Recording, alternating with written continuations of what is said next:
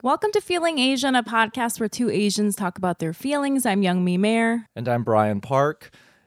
And Brian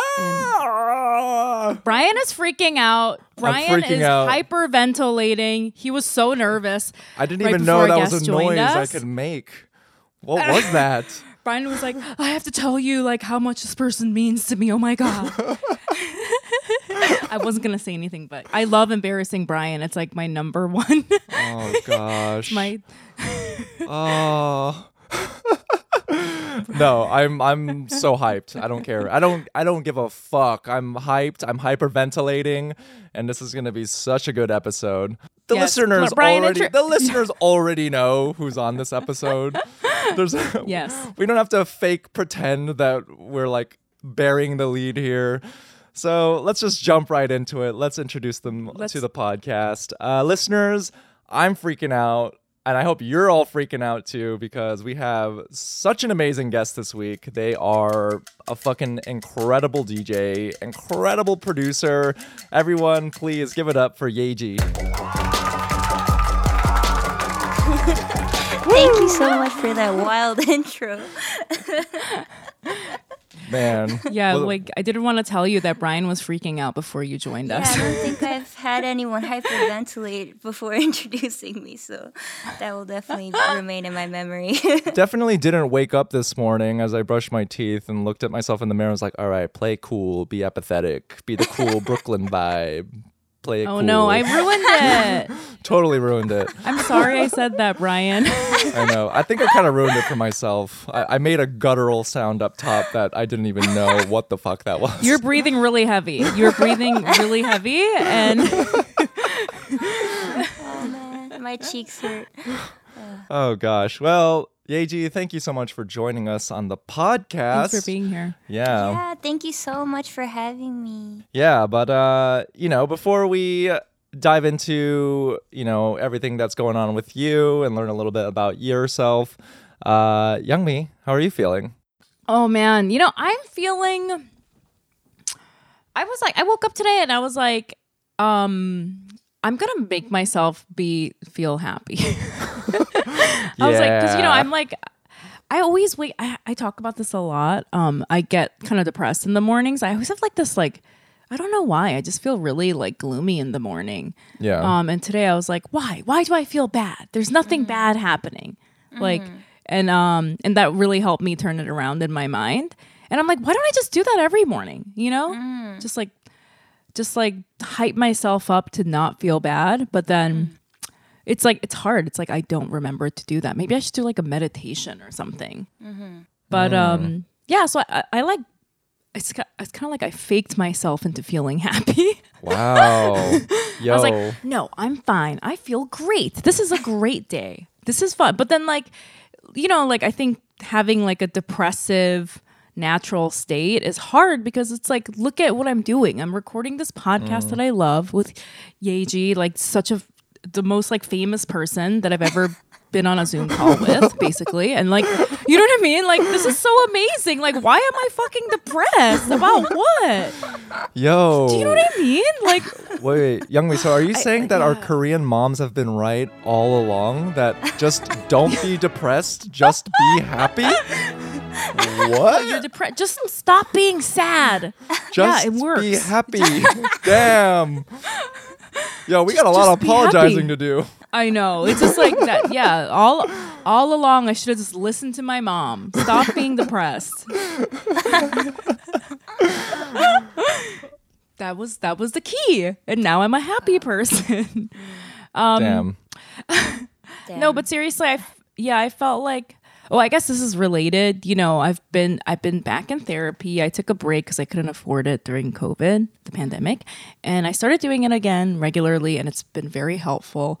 And yesterday I talked to my therapist about I had a really hard day last week. Like I went to the vigil for the Atlanta shootings and, like all the Asian hate crimes are like really like weighing on me, as I'm sure everyone that's listening understands.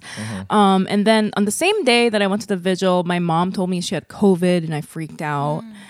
My mom lives in Korea and like they're having a big wave there. And so that night I was just like, oh, like I'm totally fine. I feel fine. And then I like literally closed my eyes and woke up 12 hours later. Like, wow. And I never sleep more than, usually I sleep like maybe 5 hours a night, and then I have to make myself sleep more. Right. And so then I was like, oh my God, something's going on. And then I went to therapy, and I was just crying so hard. And I was like, oh, I think I was just like holding in all this emotion without even knowing it, you know?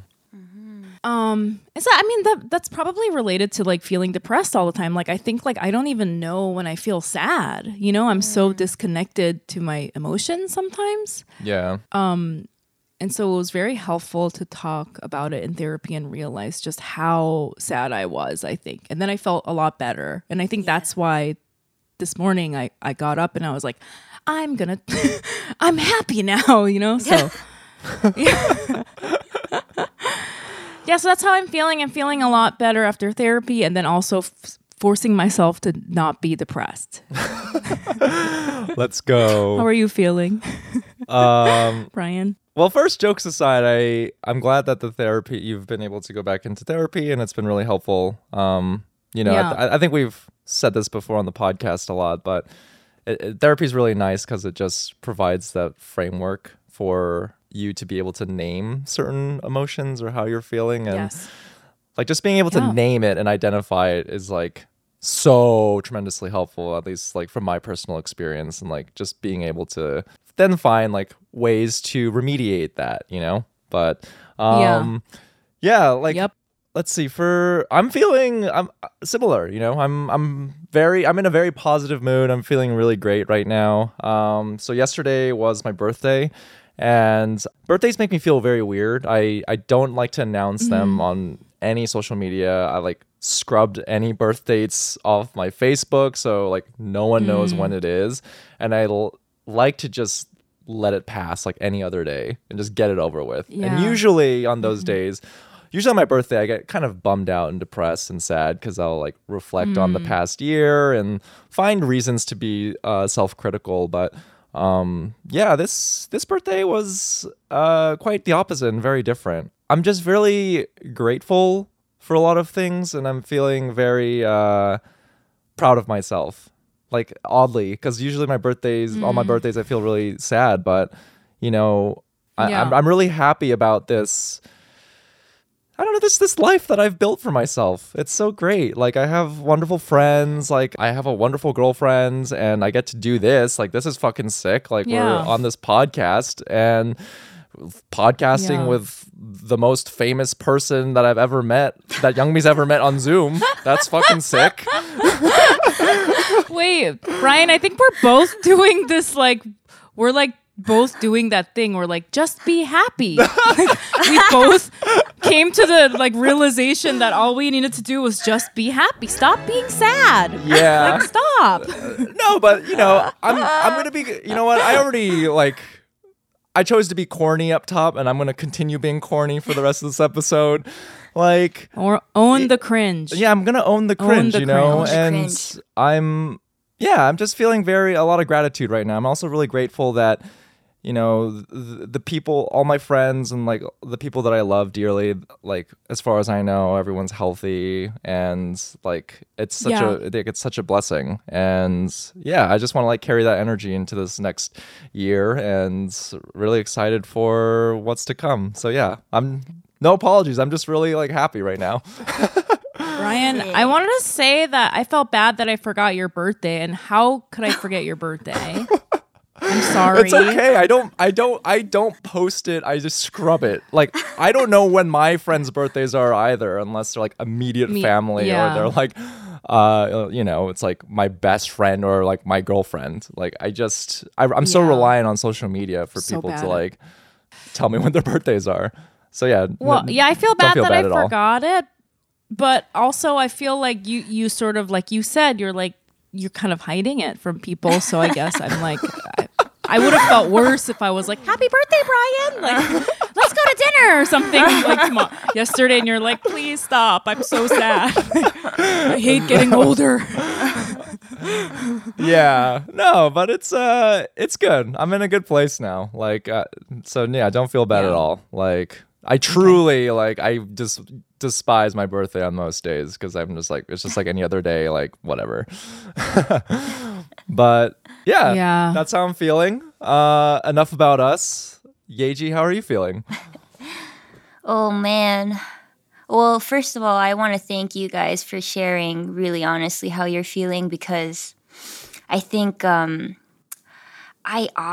rarely answer honestly to that question. Like friends will just like see me and be like, "Hey, what's up? How you doing?" And I'll just say, "I'm doing great," you know. And I think like listening to your answers have made me think like, "Oh, how am I actually feeling today? What about last week? What about last year?" And yeah, so many relatable points. But right now I feel great. I don't know if I'm also saying I should just be happy, but just be happy, okay? Just stop being sad. I know, just stop being sad. But definitely, Youngmi, these mornings have been kind of sad for me. And I mean, it's been raining a lot, and definitely my emotions are really tied to the weather and seasons. And I don't remember since when, but spring has become a difficult time for me, like this transition of like winter into spring. And I think it's slightly triggering. It reminds me of things that have happened around this time. So yeah, I've been like kind of in that zone. And I was like then reflecting on like, okay, so how was I feeling last month? And I realized, oh, last month I was in Korea. And always like about 3 weeks to a month in, from my return from Korea, I get kind of sad. And I call it the post-Korea blues. And I don't know. I mean, all of my family's there. Like all of my closest family members are there. And yeah, so, you know, that's big. Like family is really big for me. And then I've made new friends since I became an adult, because I grew up there and back then I didn't have friends, but now I have like new friends that have different relationships to the current me. And they help me bring out this side of me that I am usually not able to access in like a really nice way, like a cathartic way, like a Korean side of me. So that was always refreshing, and maybe I miss like being able to communicate with that part of me. So you know, stuff's been swirling, but I'm generally okay though. Happy to I relate be to here. that so much. I relate to that so much because I also grew up in Korea, and I have like a whole group of friends in Korea. And then when I'm in Korea, I only speak Korean. Yes, It's like a different person that's like asleep inside of me when I'm in the States, you know? Yeah. That's literally language, you know, like language makes it's just like inevitably is tied to how you think too. And when I'm in Korea, I start dreaming in Korean too. And even my voice and attitude is different when I speak Korean, because culturally they're different, and it's really interesting.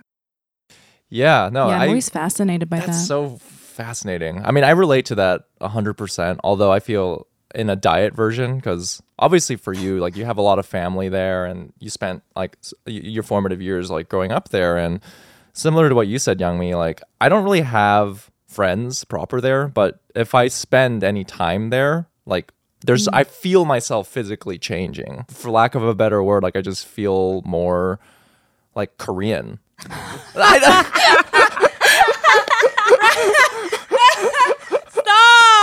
No! I don't know why. When I'm in Korea, I feel more Korean. No. But like, I wanted to say like, you know, what you just said, Yeji, like I feel that too, where like the way I speak, like when I speak in Korean, even though objectively I have like a terrible Kyopo accent and it sounds like shit, like I feel cool and confident. No, it doesn't, yeah. No, but I feel cool and confident. I'm just like, damn, this is like a whole other side of me that I, like you said, like I don't really get to express or access as much in America.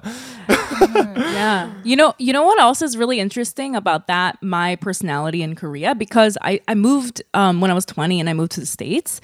I feel like in all these things that I've done, like growing as a person, I've gained, from the last like 17 years, like as an adult. But when I was 20, I was like very young and like a child. So I have like this confidence that doesn't translate. Like when I go back to Korea, I like go back sort of like to this regression where I'm like an insecure 20-year-old, and I'm like, like yeah, so true. Youngmi, when you go back, do you just stay with your family the whole time?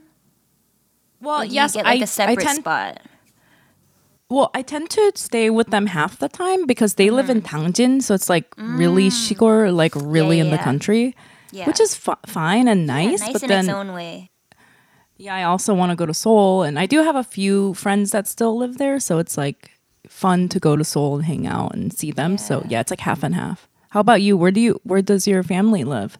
They live in Gyeonggi zone, so it's not like Sigor, but it's definitely not like Seoul.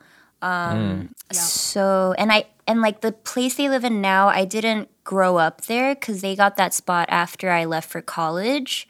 But it's still like, I was a teenager when they moved there. So I was having a similar thing for a while where whenever I visit, I'm just like a teenager. And I would stay with them the whole time. And, even if it's a new room, like my clothes are all from like my teenage years. And just something about it, it was like, it was like difficult for me to love Korea, even though I was living in the States and I'm like revisiting it. And then I realized a few years back that, I need to redefine what Korea means to me as an adult, as current me, as me who, reconnected with America too. Right. And so, I've been fortunate that my friend has an empty room. So I've just been staying with her after I quarantine with my family. So it's like kind of half-half. And making new friends as an adult and like kind of like opening a bank account as an adult and like going to the hospital as an adult and like trying these adult things there. That's just opened up like a whole new chapter for me. Wow. Oh, and would you say, really interesting. Would you say this new adult experience in Korea and after having had that and then returning to the States, has that sort of impacted like your experience of the US now in a new light, or do you just sort of see that as like that's the version of me that exists only in Korea, time to like code switch back into like American me, if that makes sense? Yeah, that's a good question. I think inevitably I do have to like switch gears pretty rapidly because literally language and I don't have too many Korean speaking friends here. Right. So, I'm just speaking English. And so I'm kind of like forced to switch gears really fast. So every time I come back, the first day, I literally kind of like butcher my English. Like I forget some words and I like sound really fob. And I have to like make sure I have a super close friend I could just say whatever to who's American there for me to like ease me back into speaking the language. Right. But I do think, the two lives are really separate, and there are pros and cons to that. Like, I think it's a great privilege to have another place to call home. And when I'm there, I can have a more objective perspective on America. And almost look at my American experience and self as an outsider, and look at the country as an outsider. And that was really helpful. Like, actually, I was in Korea when the shooting happened in Atlanta. And, a part of me was like, I really want to be in New York right now. Like, I want to be with all my friends. But also a part of me was really grateful that I was witnessing that from Korea. Like, as a Korean, too, it helped me process it in a way that was different if I were here, Right. So I'm trying to like look at the good parts of going back and forth a lot. Right. And I'm pretty grateful for that. I feel like those are like being like from two cultures, as all three of us are. I feel like growing up, that was such a gift. Like just even there's because even in America, a lot of people, especially in New York, they think they're very open-minded, and I'm like, a lot of people are not. Because they've just been sort of grown, like they just sort of grew up in one way of life and saw one like kind of media, you know, or like when they hear the news, they see it from this one perspective, even though they think that they're seeing it from multiple perspectives. Right. And I feel like just, that feeling of like going back and forth and seeing the other culture from another, like from the outside in, like I think that that's like such a gift. Yeah, totally. Because, like, I moved around a lot. Like, even in the States, every year I transferred to a new school. And even that, I realized, like, basically whatever seems, like, so hot here or, like, so important or, like, you really shouldn't do that here, it could mean something completely the opposite somewhere else or be completely irrelevant. You know? Yeah, it's very arbitrary. And then you realize how BS it is. You know, it's like, you know what I think about a lot when you go to like a city, and in that city there are rich neighborhoods and poor neighborhoods. And so like a rich person will like show up. They'll be like, oh, I live in the Upper East Side. But like if you lived in Korea and somebody said that, they'd be like, I don't know what that means. And then you see like all these like societal like judgment markers as very, very arbitrary. Like one know, you know, like all the stuff that we believe is really important. So true. Yeah, it's like that kind of stuff becomes really interesting to me. I'm just like relating to it from a more silly standpoint of like fashion and style, or anything that's popping off here in New York and Korea that's like, oh yeah, that shit was cool maybe like 5 years ago. It is fascinating how that happens there, but it's almost like a completely different context because Korean culture is so trend oriented. Yeah. And they're just down to like, if that's trendy, okay, let's all do it. Let's do it. Which is very different from here, you know, because here it's like, oh, I want to be different. Yeah. So it's interesting. It's, you know what my favorite thing is when I was living in Seoul? Like literally one day you walk out and everyone's like wearing this one thing. And you're like, how did everyone get this memo? Like you all went and right? Like one day you'll walk out and everyone's wearing this one shoe. And you're like, it's so funny. It happens in New York. It does happen in New York, but it takes like, I don't know, 3 weeks. But in Korea, it's like tomorrow. I'm like, what? Right? Yeah, it's true. Blows me away. True. Oh man. You know, it sounds like you've been going through a lot of self-growth, and I think that's also reflected in your music because I'm fangirling here, but you know, when I first discovered your music, like it was just fucking sick. Like you were just churning out like club bangers nonstop, and it's been interesting to see your artistic evolution since then because it feels like your music has sort of taken on a more introspective approach that explores facets of mental health, like you know, depression, aging, etc., anger. And can you elaborate what this means to you? And I mean, has that process come easily to you? Yeah, I think like the earlier music I wrote, that was like in my early 20s, and it was pretty soon after I moved back to New York. But I didn't have any memories of New York as a baby because I was born here and then we left shortly after. So it was like pure excitement of, oh my God, I'm in New York. And like these are things I imagined of. And there's just something to go and see and experience every single night. And while I was working jobs, I would like just go out like 3 times a night. And, you know, I was just full of life and so excited and so about it and really into dance music. And I think that excitement is all in that music because music is inevitably just an extension of me. And whether I like it or not. So I don't even have that much control over it. And I think the biggest thing that's changed is just acknowledging that and recognizing that. And I think once I recognized it, my relationship to music making has changed. So the earlier pieces of music that was like more clubby, it's really fun, but I can feel myself in those tracks thinking about what are people going to think? Is this going to bump on the dance floor? Do I need to make the bass like a bit boosted or, whatever, like things like that. Right. Versus like the project I put out in 2020, What We Drew, which you said is introspective, and I agree. It was like an experiment of me writing almost a song a day, just treating it like I'm writing a diary entry. And that was almost my therapy too. It was me checking in with myself and me just like super earnestly documenting, how do I feel right now?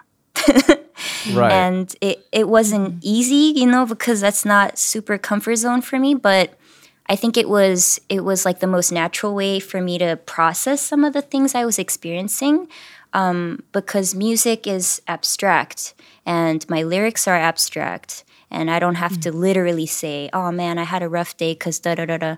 It was like I would just be, and then, it's just like more like visceral. And then to now where there's a lot that happened, in the past 2 years, as I'm sure, all of us have experienced. But I'm writing this album now, and it's my first album. And I like took this online course during lockdown called Rhythm Race Revolution. And that course really, really just opened my eyes in a lot of different ways. But specifically about what music means to me and what music means to the world, and how music is the truest form of archive of how people actually experience their lives, even more than like academic writing, like even more than history textbooks and shit we learn in school. And a lot of the class was centered around Black music and Black musicians. And we were doing readings with listening to music and just discussing how this is a way for us to, as listeners, also time travel. Like if that piece was written in the 70s, we're literally taken there to when they wrote it and what they were feeling. And then it becomes really spiritual and emotional as well, because you're really connecting on that level, like at that. If you're intentional about listening, then you're actually synced. And I was like, wow, if that's possible, if that's how I want to be as a listener, be attentive and also respect these people who made the music, then as a creator, I want to make sure I put my intention in, and I want to make sure I'm documenting what I'm experiencing. And so it became this moment of realization. I need to make this album fully intentional. And in order to do that, I'm going to write a story first and then write the music about this story I want to tell. So it's all like super in progress. So there's, not too much in detail I could share, but I did this activity for myself that was actually really helpful, which was just drawing a spiral. And then there was a starting point, and I would write down kind of stream of consciousness. Okay, what happened the past 2 years inside, mentally, spiritually. And I was started off with leaving room for myself to breathe and be its full being. And this is lockdown. I can't help but be forced to be with myself and just let myself be, And then I started watching a lot of anime from childhood, from the 90s and 2000s. And that helped bring back a lot of childhood memories that I had forgotten. Because I don't remember much of my childhood.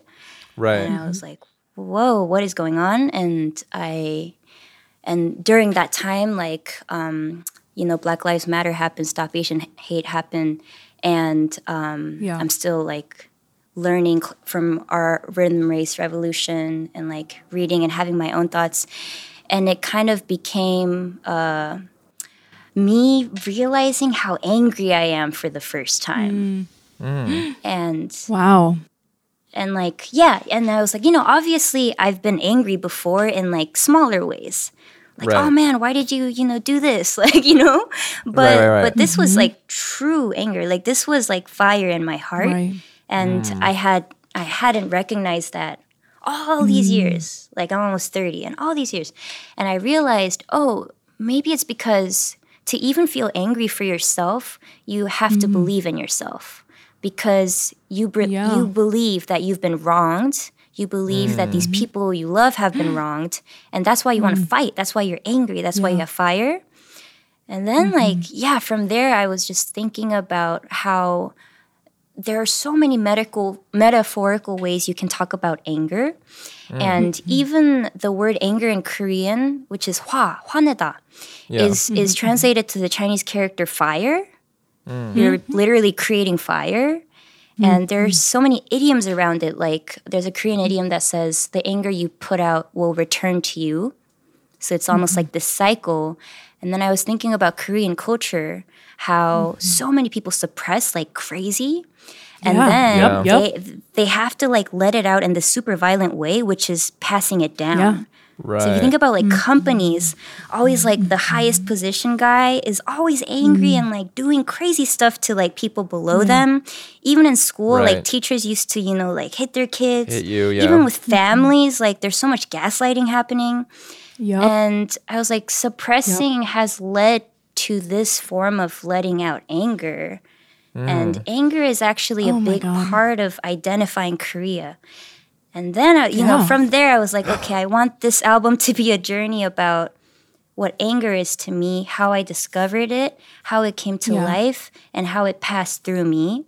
I love this. That is. I So it's love this like- I love conversation. this. You know, I always talk about, you know, obviously, I think if you are, you know, a woman or like socialized as female or Asian, you're taught that you're not allowed to have anger. And I love it when people, it's almost like it's like a natural part of your body and your psyche. It's like having a liver. Like if I pretend that I don't have a liver, it's not going to go away. It's still there. You know what I mean? And because of that, I really get excited when people find that out. But when I grew up, I was like not allowed to have anger, and I was embarrassed by it. I was made to feel ashamed of it. And I would like my mom would be like, oh, like look at that fucking out of control person. They're fucking and like that's like you like a loser when you like lash out. And I had to like grow out of that. But I think what you said about Korean culture as a whole, like they, you know, like you're not really allowed to show anger except the people at the top. And then it's sort of like, it took me a long time to like grow out of that too, because it's kind of like bullying behavior. Do you know what I mean? It is. It's like bullying behavior and like kind of like cancel culture originates from Korea is how I always felt. Because like growing up there, Yeah. I always saw Wangta. it. We just didn't have a name. Yeah, exactly. Right. Wow. Okay. Yeah, that's firstly, really big there. Like For sure. I thank you for sharing your artistic process with us. Like I'm so excited for this upcoming album, and I just admire you so much as an artist because yeah, I mean there's so many great points that you just made, and I guess I never really made the connection of how music is the most like visceral primal form of storytelling. And Yeah, you I know, love that. when I consume music, I'm not like an audiophile, or I just go with feeling. Like there's certain tracks that I listen to if I want to be like pumped up, or if I'm feeling sad, I'll listen to this. But like treating it as this journal and like a form of documentation is so fascinating to me. And also like what you just described is like the true artistic pursuit, and I can't like commend you enough for that, because I think especially with music, like you know how to like put out a good club banger, like you said, just like, should I raise the bass on this? And I feel like with musicians, like it's so you can it can be very easy to like intellectualize and then like question yourself. Like it happens with comedy too, where you're like, Yeah, with anything creative. do I go with the easy thing that is like a people pleasing thing, but even if it's like not truly my fullest form of expression? And I feel like what you're doing right now is like you're exploring like every crevice of your inner being, and like even if you're like turning over these ugly stones, it's like it's not always pretty, but as a form of documentation, like it seems really challenging, but as a consumer, like I'm so excited. I don't know. I really appreciate that. And I think people can feel it, like what you were saying about how you were expressing your emotions through the music, and it's like an abstract way. I think people pick up on that, and I think that's why you're so successful, honestly. Because people try to fake, like I think a lot of people like try to fake it, you know, where they're trying to like approach it in this way of trying to get fame or success or whatever as a musician, and it's like, no, people can like sense that you're, you know, like you actually love what you're doing or not. I love that time travel reference. Yeah, and it's if you think about it, it just makes sense too, because if you trace back, like, what do I know about music? If I trace it all the way back, it's like, okay, like Koreans are like farming and singing. You know, it's like, it's so communal. It's like always been communal. And even when I prepare for like a DJ set, or even when I'm writing music alone for months, it's still communal because I still think about everyone, and I'm excited to be like, oh, who do I want to share this with? Or, you know, like what kind of thing would like heat up the dance floor? Like all of these things are like, we're just trying to connect with each other. And I want to share how I'm feeling with how you're feeling, you know. It's so beautiful. Yeah. I love that. You know what I feel also, which is like, I agree with you. Music really captures the essence of emotion. Like it's like you are, you know, like sometimes I'll listen to Mozart or something. I'm not trying to be that, but like I listen to classical music. Like sometimes I'll listen to Mozart and I'm like, damn, you know that like funny meme? I think Brian sent me this where there's like this guy that's like, if Mozart was out today, people are like, he's spitting. Listening to it like, yeah, like that. I'm like, oh my God, I feel that way. You know, I'm like, oh my God. And he's like transferring this emotion from like hundreds of years ago. It's like really so true. But I also feel that way about folk tales. Because like, you know, I'm sure we all grew up listening to these Korean folk tales. And they're like, who knows? Like probably thousands of years old, some of them. And it's like, the tiger ate your mother, like, or whatever. And it's like, it's kind of like a metaphor for these lessons, right? Yeah. And I'm like, damn, it's like some dead Korean person from 1,000 years ago is telling me the story. You know? So true. Yeah. Yeah. Yeah. Fuck. Amazing. That's so sick. I mean, that was a big reason why I really resonated with your, with your last work, What We Drew. Like it.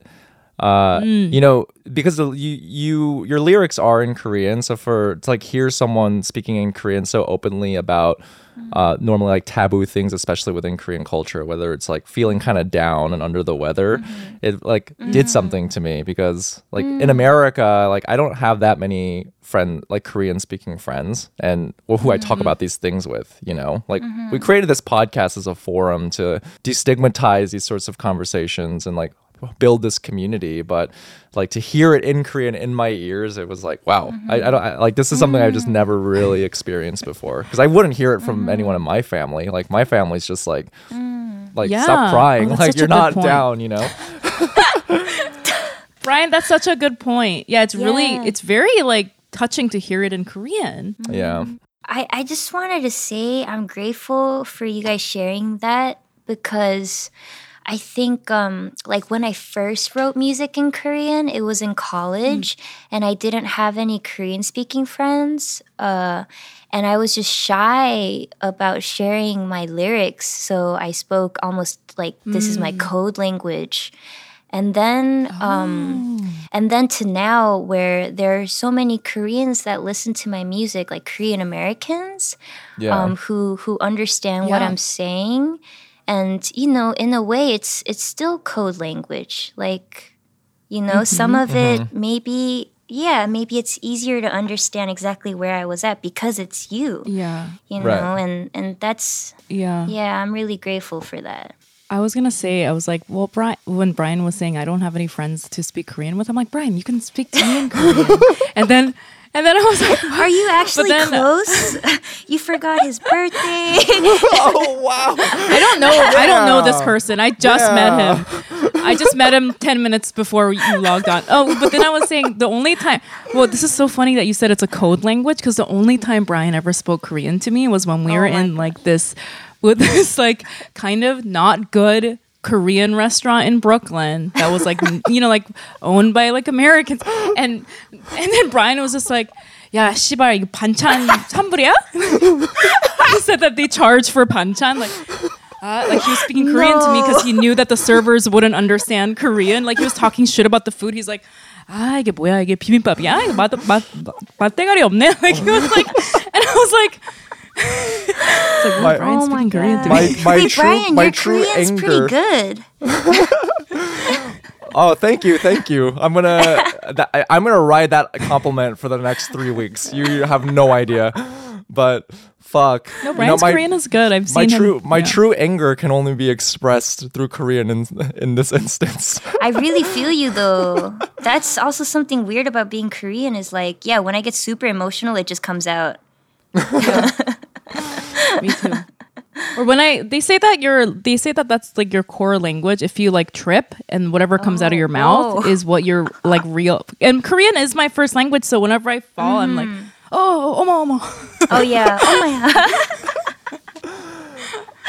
Funny. Yeah, but as we all know, the K-pop industry is fucking humongous, and everyone who's like everyone knows it, and it's so big, and like you said, like you have people in Korea who listen to your music, and like you mentioned, you went back to Korea and you developed a lot of elements of this album in Korea.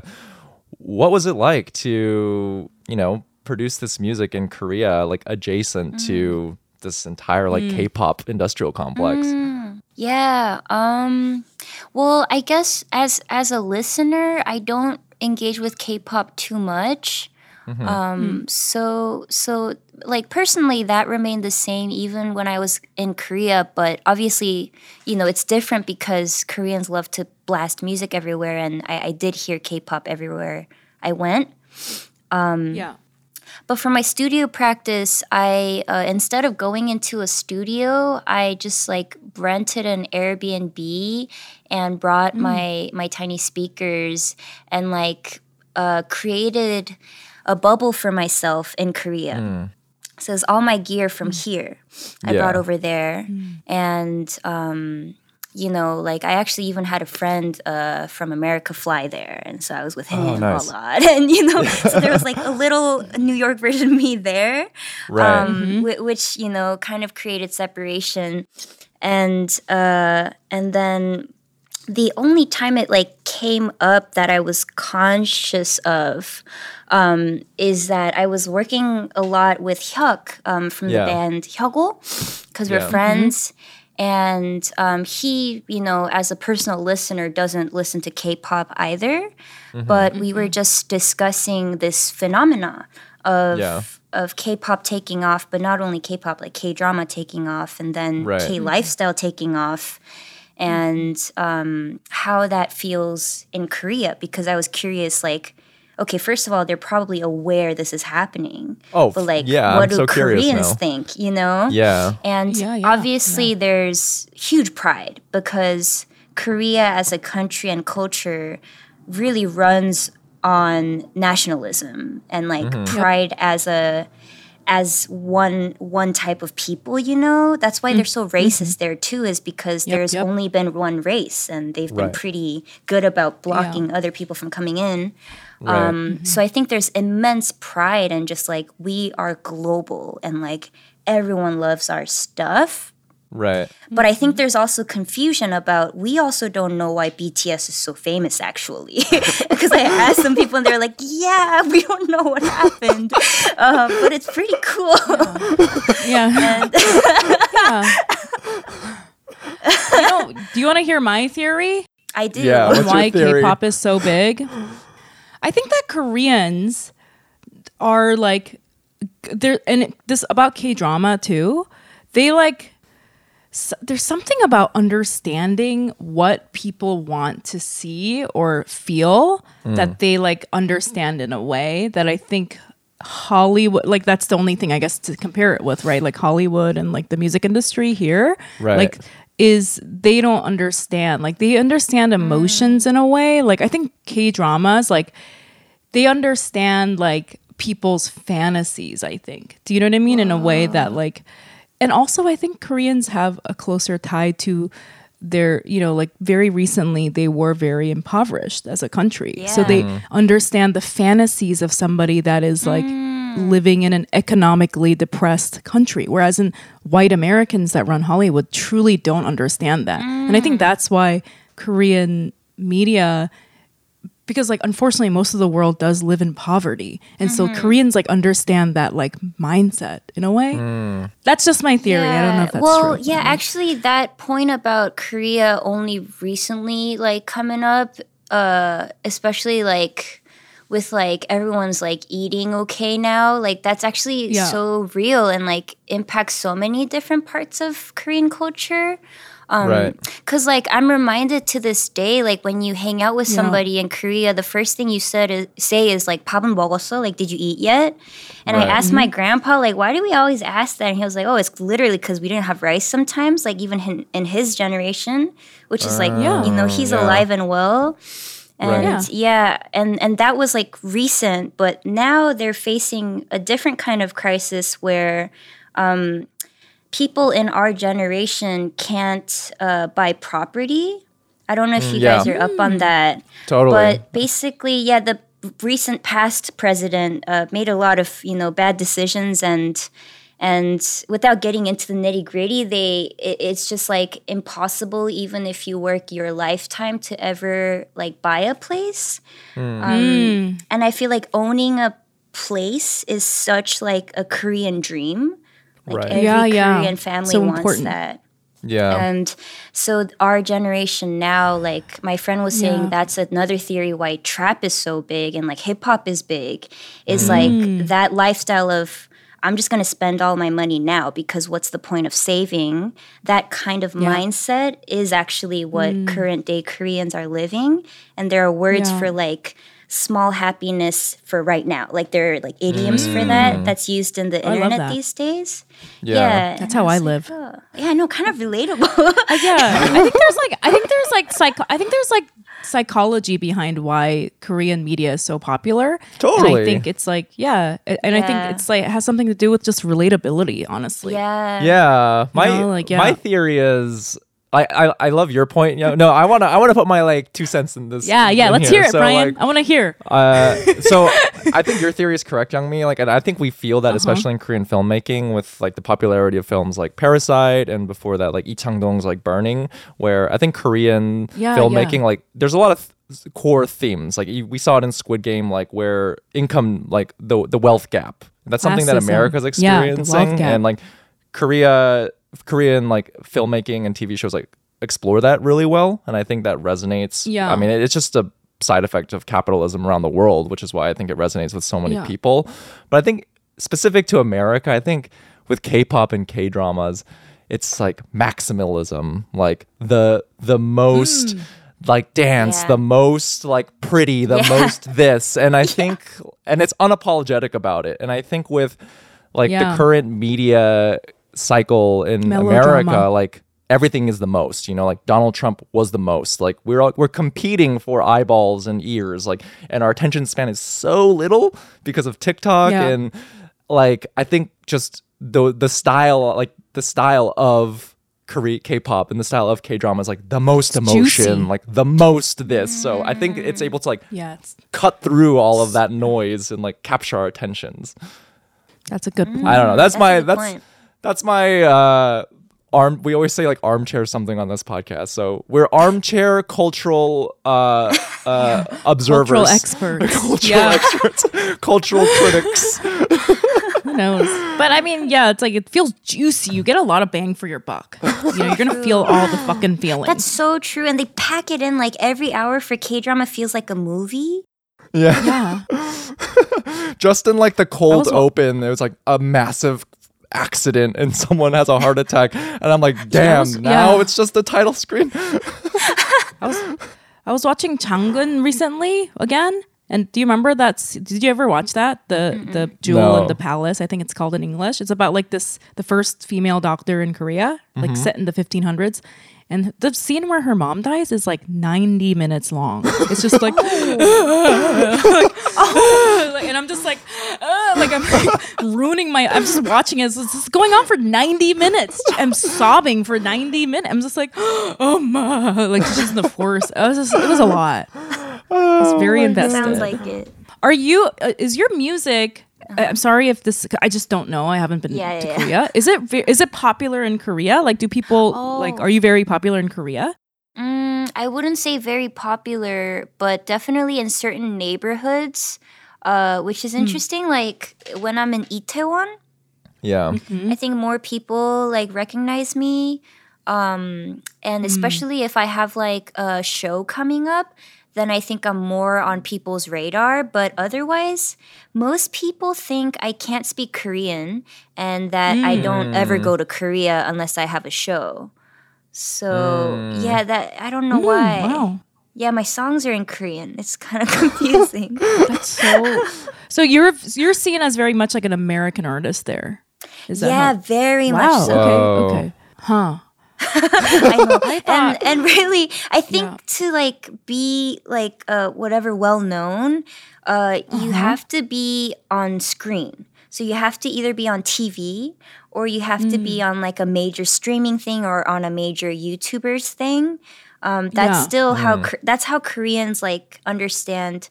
Oh, you're famous, and I should recognize you when I see you on the street. That kind of thing. And so I haven't done.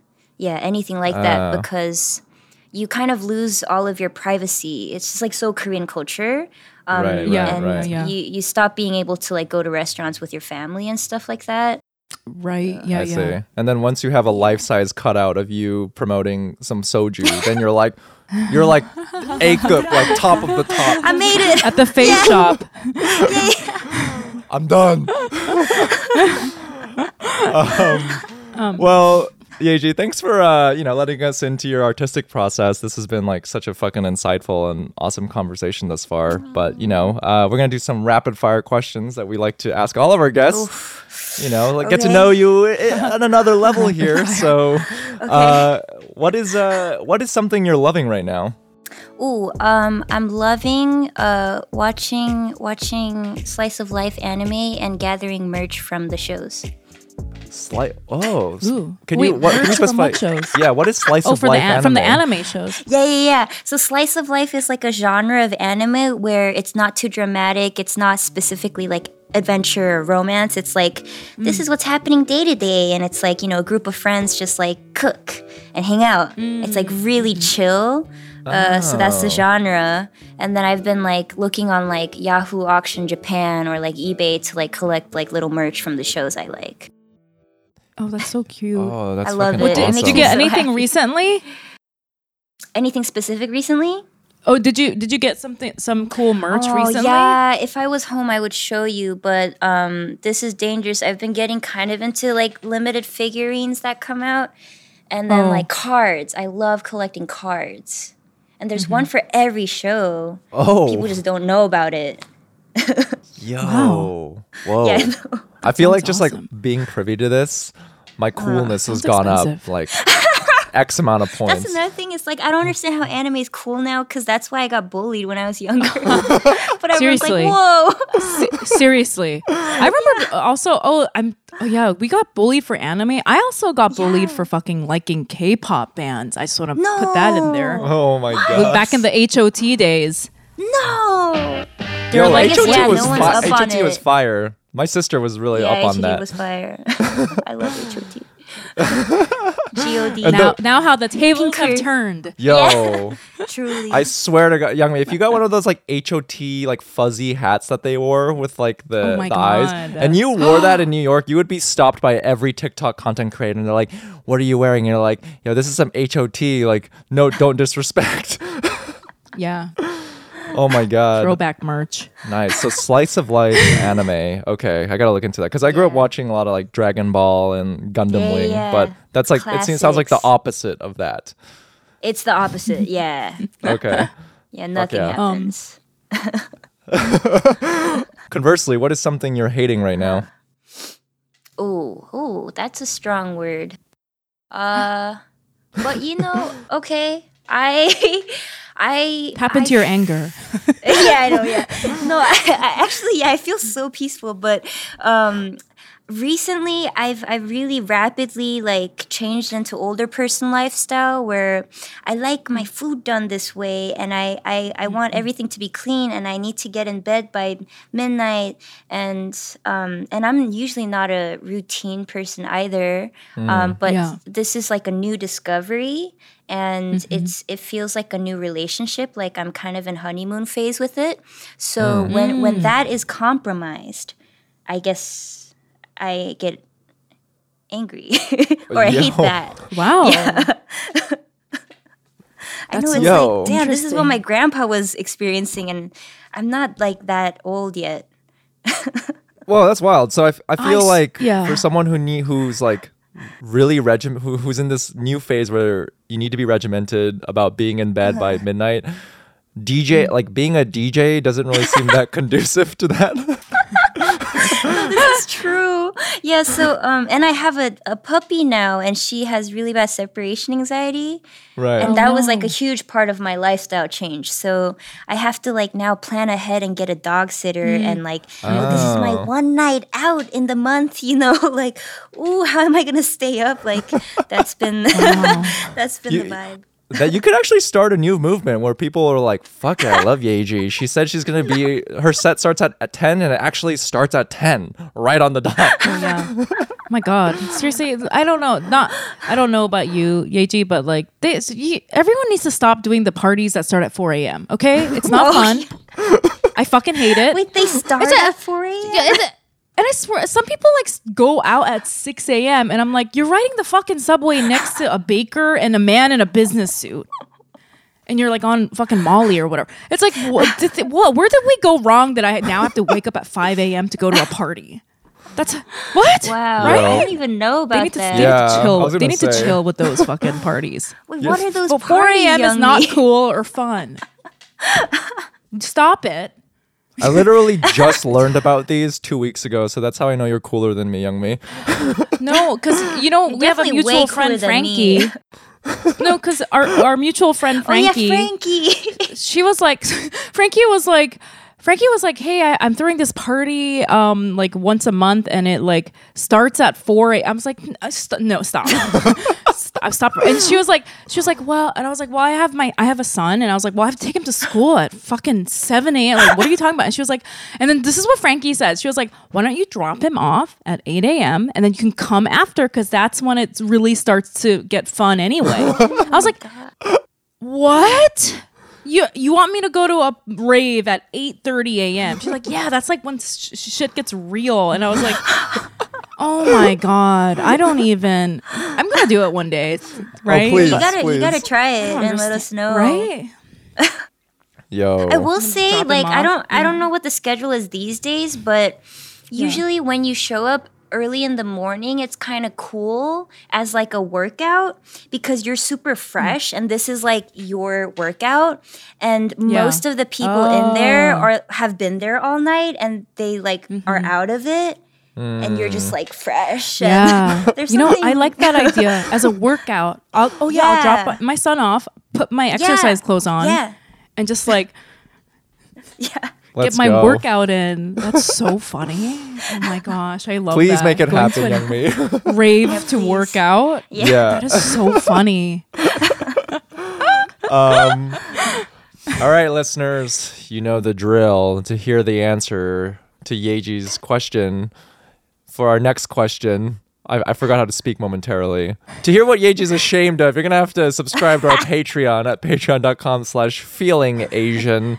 Yeah, that's right. We're scamming you. We're inspired by Tinder Swindler and Anna Delvey and we're Bad Anna Beacon. Delveying you for $3 a month. That's the ultimate aim of this podcast, is that we want a Netflix docuseries about how we swindled all of you to donate to our Patreon 3 big ones for a month. $3 a month to hear our guests' juiciest answers. But without further ado, Yeji, what is something you're ashamed of? Oh man, so much. Wow, we're over Zoom, but man, we're all sweating. That was a really shameful and cringe. You really missed out. Really missed out if you're not subscribed to our Patreon. Yeji can definitely attest to that. I'm definitely sweating. Yeji, before we let you go, we like to leave all of our guests with this one last question, and that is, what is something you're proud of? Oh, okay.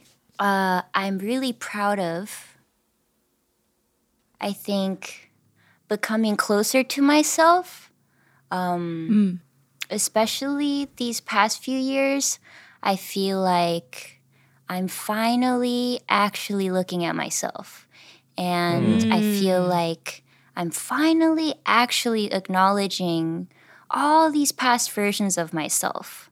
From when I was younger, from when I lived in Atlanta, from when I grew up in Korea. I am finally looking at them and like saying hi and willing to talk to them. And I'm really proud of that. I love hearing the answers from this question because I feel like, you know, we do get a lot of answers that are like, it does take people by surprise, I think. Even though we send it ahead of time, people always get like sort of taken aback by it. And then I just love the range of all the answers. And sometimes, you know, like your answer, I don't know how to explain it. It feels like maybe it's like something that a lot of people like don't process as something that they can be proud of. But it's like, that's like a huge feat, you know? Yeah, it took so long. Yeah. Damn. Well, Yeji, I'm proud of you. Oh, thank you, Brian. Yeah, man, what a wonderful. Thank you for joining thanks our for joining podcast. us. This was so fucking thanks fun. This was such a great much. conversation. This was really great. Yeah, and it also felt like I like knew you guys. It was really comfortable. So I appreciate thank bringing you. that out. Thank you.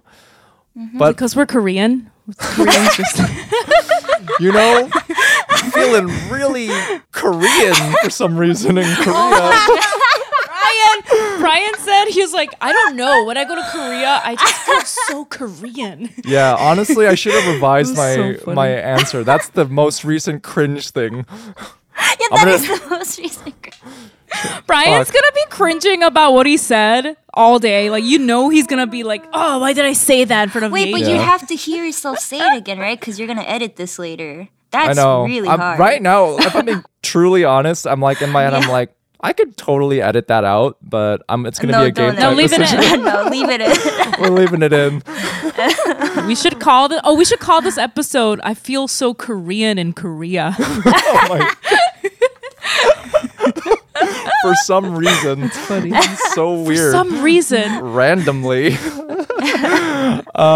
Yeji, for our listeners out there, where can they find you and your work online? Oh, yeah. Well, I have a website. It's just yeji.com.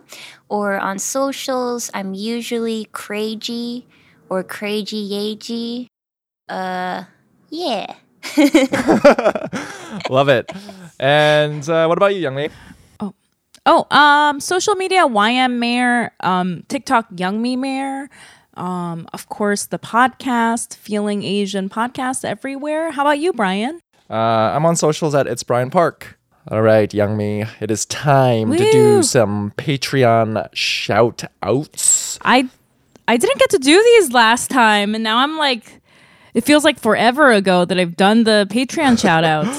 I know, because I've been scrambling to edit, and I just go rogue because I realized like at nighttime I don't want to bother you, so I just record them. But not gonna lie, I feel like our Patreon subscribers are a little disappointed because, as you know, my guesses for them my chaos. are not chaotic, very boring. They're like, oh man, Brian's doing the shout outs.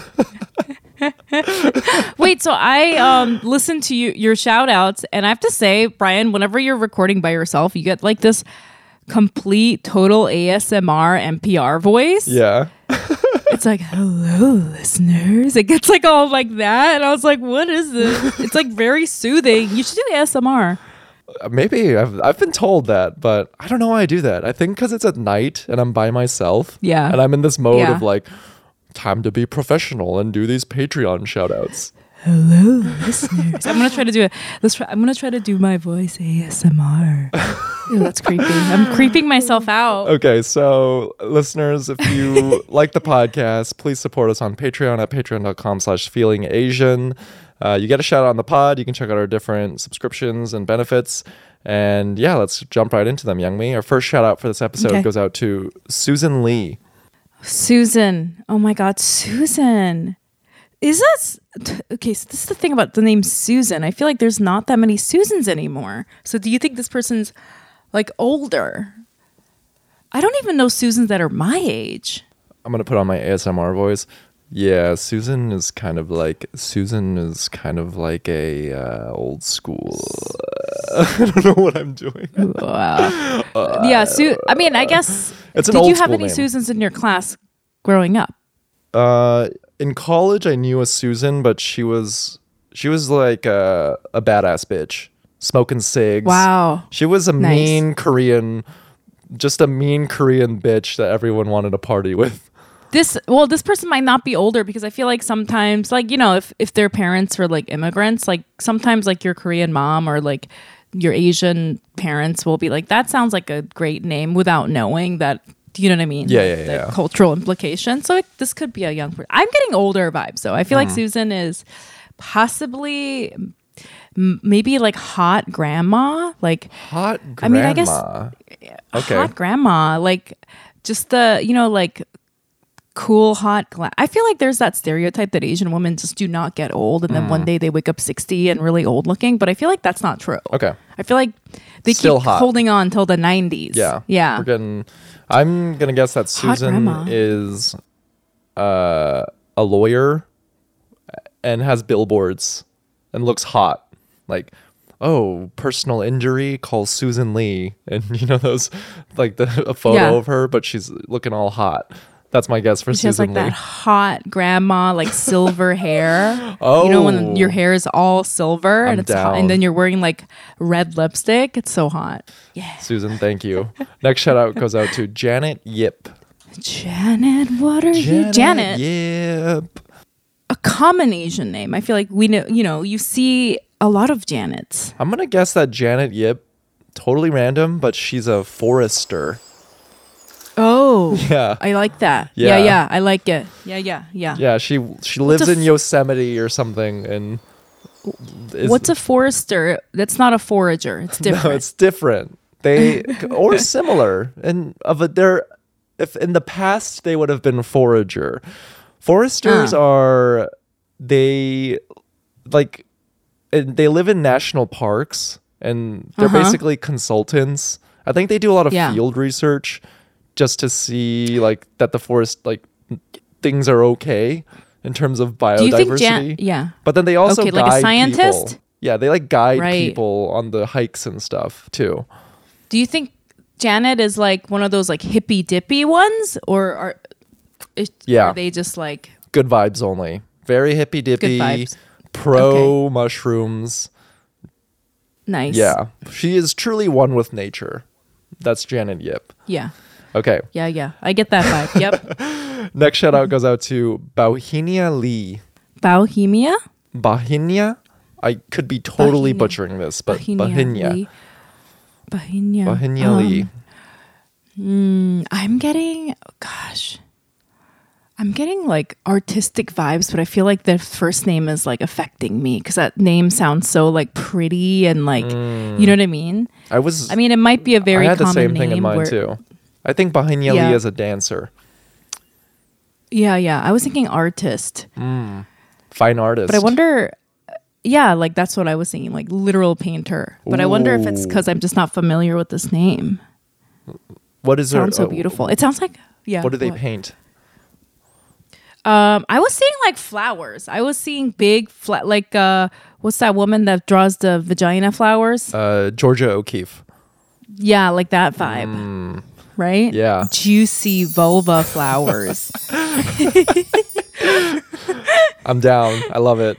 I think your psychic abilities are spot on this one. So Right? Bohemia, Yeah. thank you for supporting the podcast. Our next shout out goes out to Valeria Kurahara. Oh no, these two are friends for sure. Oh yes, they did it Sexy. side by side. Click B send. names are so sexy. Yeah. Valeria Kurahara. Oh, Valeria with a V. Yeah. Wow, Kurahara. Valeria. It's such a like sing-songy name, you know? Valeria Kurahara. I'm feeling very powerful vibes from this name, like a dominatrix sort of. Do you know what I mean? Or like a boss, or do you know what I mean? Yes. Valeria Kurahara. Valeria Kurahara. Yeah, very powerful. Feels powerful. Powerful. What job? What's your guess for their job? I'm saying power. Professor. They are Yeah. they're a congressperson. They're in politics. Yes. What a great name for politics. Yeah, Valeria Kurahara. They're in politics. I love it. But they aren't Yeah. corrupt. They are powerful and for the people, and they are not Yeah. corrupt and sociopathic. We have to stress that. Wow. They are not that. They are not corrupt and sociopathic. Finally. Finally. One politician. And our last shout out for this episode goes out to Julia Davis. Julia Davis. Yeah. Julia Davis. Julia Davis. I'm seeing like a student. I'm seeing like a student vibes, you know? Like maybe works and goes to school. You know? Like Okay. So it's that like a yeah. wholesome undergrad studying to I never said wholesome. Oh yeah, I said wholesome. I feel like yeah, Julia's getting her schooling and her job done, and then at night, you know, just doing all the rails. Getting railed and doing rails. I'm down. She is Right? Yep. Yeah. Yep. 100%. Julia Davis is truly Gen Z. Just doesn't make a big deal about it. Does ket, does coke, fucking parties, but she Ket. still does. She's still killing it academically and is great at her job. Do people call it ket? Is it not ket? Give me a little bump. don't know. Bump of ket. Oh my god, imagine you're at a club and Brian's behind you like Give me a little bump of cat. like what? Who is this guy? Oh god. I stand by that. No, Well- that's the UK vibe. They say ket. Oh, can I get a little? That's a can I get UK a little vibe. cheeky, Okay. a cheeky bump of ket, mate? That yeah, that one's for our UK listeners. Oh, yeah. They're like, yeah, that's exactly what it's called. I've never felt more seen here out in Shoreditch since Wow. Brian said a little bump of ket. I am definitely going to Wow. subscribe to the Patreon now. Wow. In any If you case, ever subscribe to the Patreon and you're British, please put that in there so we can make a British shout out. and yeah, be nice. Leave us a review on Spotify, Apple, wherever you get your podcasts.